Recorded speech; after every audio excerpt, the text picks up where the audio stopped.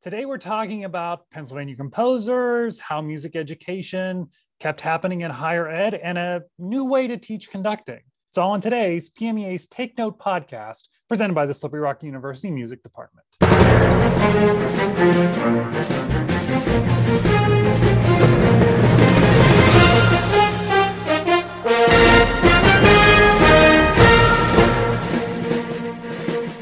All right. Hello, everyone, and welcome to this edition of PMEA's Take Note podcast. Thanks for joining us. As you see on the screen, we have a good friend of mine and someone I love to chat with, Dr. Jason Worzbyt. He is a professor of bassoon and associate director of bands at Indiana University of Pennsylvania, known to us here as IUP. Jason, thank you so much for joining us. Mark, it's a pleasure to be here. Always, always. So let's, the question that I just love asking everyone who comes on here is, tell us the story of your year. This has been a crazy year, that's a year and 2 months now of living through this. Can you believe it, right? What's been the story of music education at IUP and then what you've been teaching? Well, it's interesting, because my teaching load typically is the symphony band, which is the second band. I teach the private bassoon studio, and then I teach conducting and I teach music theory. And I actually had some student teachers this year. So the big surprise, well, there were a couple of big surprises. One was that in terms of the studio teaching, which I did all remotely, in some ways, I felt like I became a better listener because I had to. And some of it was some of the limitations that we had with the technology, but I felt like I had to really listen almost at the microscopic level to see what type of change my students were making. So that was interesting. The big surprise, I think, was my conducting classes.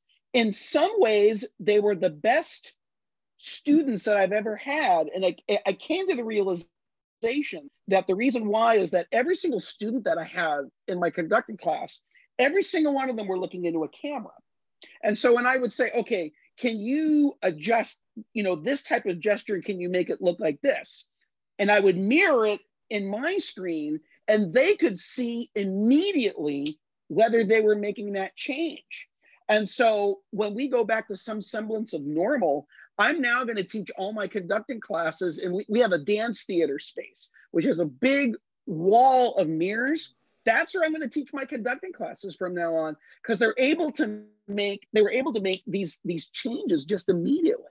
My theory classes actually went pretty well too. My big purchase for the year was a dry erase marker and a staff, a dry erase music staff board, which is probably about this size. So I did all of my teaching kind of with a dry erase board, which was kind of cool. The biggest change obviously was the ensembles. And so we did a lot of small ensembles because we were kind of limited by space. We were kind of limited by with time, with 30 minutes. So I did a lot of the flex band stuff. And I'm very excited about this flex band stuff because I think it's going to have a lifespan beyond the pandemic for schools that are small and don't have complete instrumentation, for community bands for the same reason, for small ensembles. I mean, you can take a group now of about 6, 7, 8 students. You can play Frank DeKelly's Vesuvius if you want to. And you were never able to do that before. So I think composers are starting to think about what they're doing a little bit differently and make multiple versions. And the craft of that has just been terrific. I think about one of the pieces that I did this year was Aaron Perine's life painting. And he originally had that piece premiered, I think it was at either the 2018 or 19 Midwest.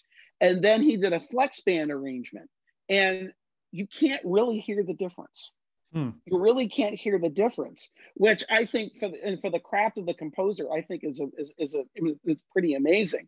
And I also think that the composers that are in school now, the up and comers, I think they're going to see the value in this as well. So, I mean, I think there is a silver lining to some of that. But I do think a lot of this repertoire is going to have a lifespan beyond this unprecedented, time in our history. The other thing I would say is that I have been, one of the neat things is that I've been, due to this video reality that we're living in, I've actually been able to do some bassoon teaching to folks that live kind of far away, which I've never been able to do. So that's kind of been interesting. I've been able to reach some kids that normally I would have to, you spend 2 hours in the car, you go there and you go 2 hours back. And now I don't have to. And so that's kind of been interesting. Sorry, go ahead, Mark. No, I was going to go back to the flex band thing, and I think that, so you talk about it from kind of that composing perspective, let's flip the coin. On the student perspective, a student can get a whole lot more out of it because, well, one, you're exposed to some literature that maybe your ensemble could have never been exposed to. You may be then exposed to understanding different pieces of the composition, different melodies or harmonies that you may not have been, say you had performed this piece in the traditional form before. So I just love that you're making that point of the value in those pieces. Well, and the other thing that I didn't even mention was that because these are smaller ensembles now, it really builds a lot of individual and independent musicianship because, depending on the size of the group that I was working with, I may have one student that's on that one part. And normally, unless they were playing in like a brass quintet or something like that, they're not going to get that experience. But now they're getting this type of, it's almost like an orchestral wind type of experience, if you want to think about it like that they're getting with this. So it does build a lot of independent musicianship. So, that's kind of another silver lining part of it. But the only other thing I would mention is that the kids this year, I thought, were very resilient. Sure. They really appreciated the chance to make music when they had that opportunity, because with the rehearsal schedule that I had, I only saw them 30 minutes once a week. And that was like their 30 minutes to do it. So in some ways, I think they appreciated it a little bit more than maybe the day-to-day type of class schedule that a typical, music education student would have. They tended to see it as an opportunity, maybe more than an obligation. Right.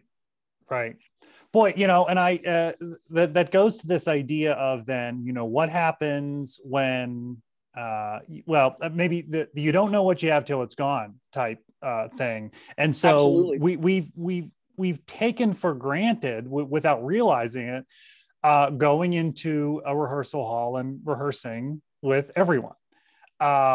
So that may play into why they found so much value in coming together in musically connecting, because connection obviously has been the big complication in the past 14 months.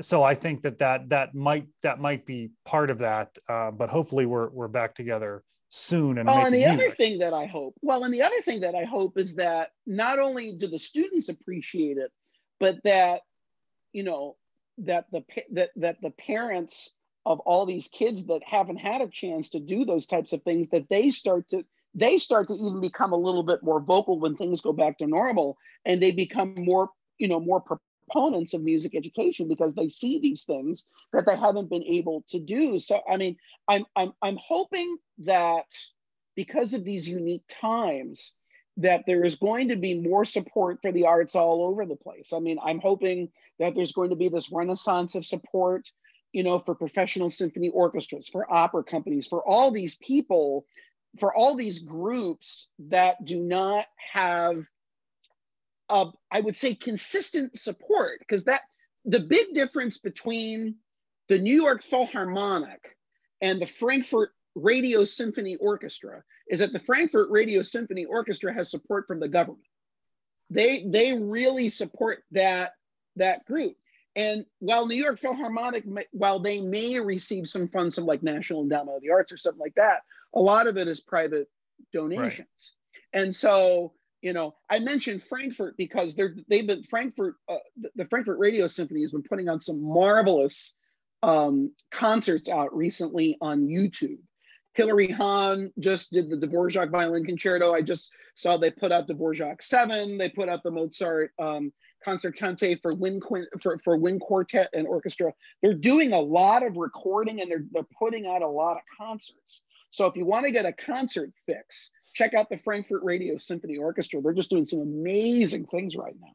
But when we go back to in person, go to your local symphony too. We Absolutely. want you butts in seats. And support it and demand it. Absolutely. And, when you were talking about, maybe parents understanding a little bit more, and being more vocal advocates, there's this program that the Music Achievement Council had put out. It's called First Performance for Band. And it's a very scripted concert that says, and when the kids first come in, this is what they learn, and they play a whole note. They play their first note, and it goes through the process and explains the process to the parents in the room. And I'm just thinking, okay, we couldn't do that this year, but how does that evolve? That really awesome toolkit can evolve and be okay. Now let's remember what we missed this year and how important music was during this year. So this is our chance to kind of rally behind it. So I think there's a project in there for some of us to start working on. Well, the other thing I've seen is that in some concerts, I just saw this on Facebook not too long ago, where I saw some video of when beginners give their first concert. One of the things that they do before the concert starts is that they actually teach their parents how to play their instrument. Yes. Yeah. And the parents will play like hot cross buns for the kids before the concert even starts, which I just think is great. It's a lot of it is going to be, I think we all know as music educators that advocacy is kind of an unspoken part of our responsibility. It just is. That's how the art form is going to survive. And I just think we have a unique opportunity now to not only advocate for what we do, but what it does for the students. And in the absence, what have we been missing? Why is it important? And I think now in the absence of it, we see what we've been missing. So this is the time that we have to make that case. And we have the stories from those who were able to stay involved in some way, right, to say, this is why it was so valuable to me in this difficult time. Boy, it's so even much more better for me when we're, we're all back in person. So, okay, speaking of virtual, so just last month, PMEA, we would normally have been together in a conference center somewhere, watching ensembles, doing professional development, walking around the exhibit hall, getting, free snacks from the exhibitors. I think that's what we missed the most, right? But so we couldn't do all of that, but we still did a virtual conference, and you were so wonderful to provide a couple sessions for the conference. So if you haven't registered for the conference, that's the other kind of great thing about virtual. You can go back and register for the conference and still see all of these sessions on demand. But you did a couple. One was this great chat that you did with your colleague Craig Dennison, which I would have sat and watched for another couple of hours just to hear you guys talk. But you did this other session about Pennsylvania composers. And I'm a Pennsylvania native. I've been here all my life, and I'm watching this and I didn't know that. I didn't know that. I didn't know that. You've compiled this wonderful list. And I don't want to give it all away because I want people to go take a look at the session, but I'm just curious, where did that come from in your head to do that? And what were your takeaways? Okay. Well, it's interesting.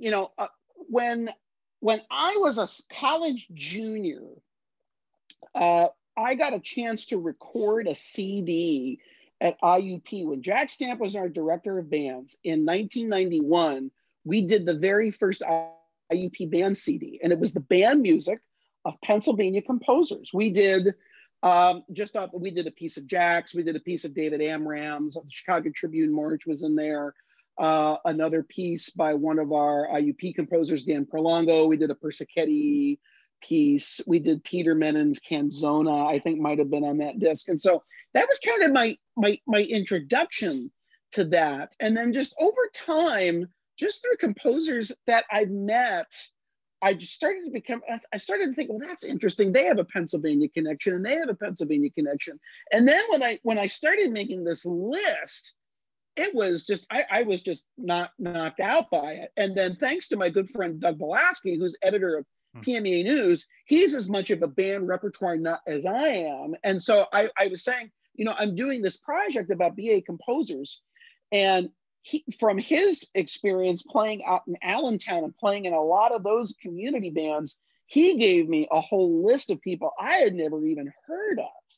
So that was interesting. And then the other interesting thing I found out through doing some of this research, there was this wonderful thing called the Pittsburgh Exhibition that took place right around the turn of the century. And it was a big kind of a big arts event, and Sousa's band would regularly come through and give concerts. And one of the neat things I found out about that is that when Sousa's band would come through, he would feature Pittsburgh composers on these concerts. And in one particular case, there was actually he featured one of a female composer's band piece. And that was unheard of because that was a male-dominated band. It was a male-dominated profession, but he did that. Sousa did that. And I just thought that was just incredibly forward-looking. I thought, especially, for that time. And so there were a lot of turn of the century Pittsburgh band directors that had pieces performed. And so it was just interesting to see, and that was just in Pittsburgh. I think if I had a chance to spend, one of the things I would love to do is kind of mine the depths of kind of like the history of community bands because in the state, because I think if you did that, we would even find even more music that we don't know. You know? So that was one of the big surprises for me, just to kind of look at all of these folks, kind of like the origins of the band repertoire in the state of Pennsylvania. Yeah, it's an incredible list, and I would tell people, go check out the session. But you can also go on to PMEA's website, and we have a list that was actually just very recently updated of community bands in Pennsylvania. And you look at that, and it's amazing how many there are out there. So I do think that's an interesting other piece of the puzzle that is kind of a companion to how many composers we have here. Well, and some of them were, when I was a kid, and growing up in Indiana County, one of the things that I did as a very young clarinet player, I used to play with this, it was called the Indiana Concert. I think it was the Indiana Concert Band or Indiana Symphonic Band, but it had its origins in one of the small mining communities, one of the small coal mining communities about maybe 15 minutes away from here. And so a lot of these mining companies had their own concert bands. And so there's this band that continued for years and years and years, but it originated out of all of these coal miners that played band instruments and wanted to get together. And so it would be interesting to see, particularly on the western side of the state, to see how many of those bands, how much information that you could find. Right. Yeah. There's other origin stories. Well, the other thing that I would love to do was find out a little bit more about how AJ Davenport's Salute to PMEA came about, because originally that was called Hail Aliquippa, because he was the band director at Aliquippa High School. And so I was talking with a colleague of mine who used to teach there, and he said he believes there are still all kinds of unpublished marches that he wrote that are still at the high school. Because I know Davenport I think he was a president of PMEA. I believe so, yes. Yeah, but I haven't been able to find like any type of documents that showed how that composition became Salute to PMEA. I haven't been able to find any correspondence or anything like that. And so that's something else I'd love to find out, kind of how that happened. You know, and then of course when you talk about Aliquippa, then you're talking about, of course, Henry Mancini, and unfortunately we didn't get any original compositions from him. There is this great orchestra piece called Beaver Valley 37. Do you know that piece? No. Beaver Valley 37. It's this orchestral suite that he wrote, and it's pretty good. And you can find it on YouTube. Huh. All right. Well, now I have something to do later today. Okay. So yeah, fascinating stuff. And I agree with you. There's a lot of rabbit holes we can go down there. And Absolutely. I think we need to be doing that in the next couple of years, just because it's just fascinating stuff. But we could talk about that for hours, but we don't have hours right now to do that. So let me switch gears a little bit. And so here we are, your semester is over. The K-12 school year is almost over. There's a bit of an exhale from so many of us. Vaccine is out there. There's a little bit of light at the end of the tunnel, probably a lot of light at the end of the tunnel, although we don't know what that looks like. I'm just curious for your thoughts on, what now? What have we learned from this? Where do we go from here? What does it look like? And I know that's incredibly broad, and I won't hold you to anything. Well, I mean, it's a great question. And I think, looking forward, I'll just talk about it maybe from the music educator perspective. What I think we've learned a couple of things. One is that if you want to solve any problem, give it to a band director or a choir director, and give it to any music teacher, and they'll figure it out. Mm-hmm. I mean, it was amazing how fast that aerosol study came together from University of Colorado, and then the other ones that were, I think University of Maryland was one of the other participants, that came together very quickly. And so I think you see, you've got a lot of folks that are creative problem solvers that are very passionate about the art continuing to happen and finding ways to make it happen. But we're also finding things that we already knew, in that what we do is a social art. It's a social art, and we continue, we're in the people building business. And so what I'm hoping is that when we do get to a semblance of normal, that with this new push towards social emotional learning, that school districts and the parents, everyone will see the additional value of coming together and doing this art. And so I'm really hoping that there is going to be this ignited interest and support and passion for what we do. And part of it because we haven't been able to do it. I think in terms of, especially the folks that are in college right now as music educators, what I have told them kind of is like, look, if you can survive this, you can survive anything. But I think you see, this is the type of creativity that we're going to have to that we're going to have to work with for a while. And so I think, being familiar with the flex band, being familiar with some of these, technology continues to creep into everything that we do. So I think, there are going to be some advances, I think, in technology that are going to help us, but it's still not going to replace the process of a teacher and student coming together and making that piece of art. Folks much wiser than me have said the big difference between music and all the arts, music, art, theater, whatever, it's the only art where the teacher and the student are together throughout the entire process. Right. That's the only one. You're not going to go to an art gallery for a student and the art teacher is over there in the corner shouting, add more red. You don't see that. You don't see that. So there is this symbiotic relationship, I think, between the teacher and the art and the student that is going to continue. That's going to continue to be, to be there. Right. So, and maybe then, lastly, I'll say, I think maybe we've become better communicators because we've had to be. Yes. Yes. That's what I think. I mean, that might be the best takeaway, because in any relationship that you have, personal, professional, or otherwise, it's all about communication. And so being able to communicate with each other effectively, that just benefits everyone in the long run. Yeah.